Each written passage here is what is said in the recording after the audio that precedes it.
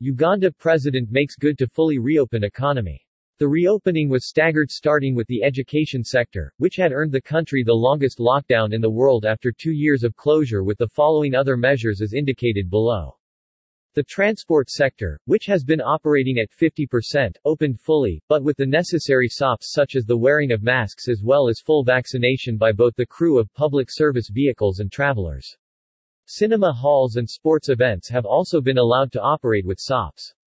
Performing arts, concerts, and entertainment spots opened at the stroke of midnight on Monday, January 24, with nightlife bursting onto the scene as some revelers elected to dance on bar and nightclub countertops in droves to let off steam after 2 years of being on lockdown. Bodabodas, motorbike taxis, however, have been ordered to continue to observe the curfew hours of 1900 to 0530 hours, as they have been blacklisted for causing insecurity. In a statement issued on the reopening by Uganda police spokesman Fred Enanga, he acknowledged that it is vital for businesses and sectors such as culture, hospitality, and the night economy for their continuity and survival, as per the roadmap of the country. Said Enanga, it marks the beginning of night life and its journey to rebuild itself. It includes a wide range of activity in towns and city centers between the hours of 7 p.m. to 6 a.m., including pubs, clubs, cafes, restaurants, retail, cinemas, theaters, concerts, and transport. It is, therefore, an important driver for tourism, leisure, and business growth within towns, cities, and rural areas.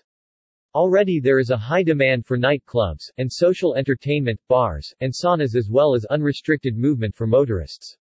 Everyone is excited. However, he reminded the public that everyone should be keen to adhere to the health and safety protocols required to reduce the spread of COVID-19, simply because mask wearing and social distancing requirements are very lax in nightclubs, bars, and discos.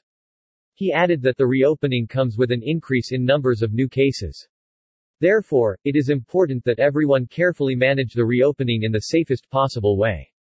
These include ventilation systems in all venues, sanitation stations throughout all clubs, increased frequency of cleaning schedules, and the deployment of highly trained staff who are well versed in crowd management control. Results of COVID-19 tests taken on January 19, 2022, confirmed 220 new cases, 160,572 cumulative cases, 99,095 cumulative recoveries, and 12,599,741 total doses administered of the 42 million population, representing approximately 30%. More news about Uganda. #Uganda. #Uganda economy. #UG and nightlife.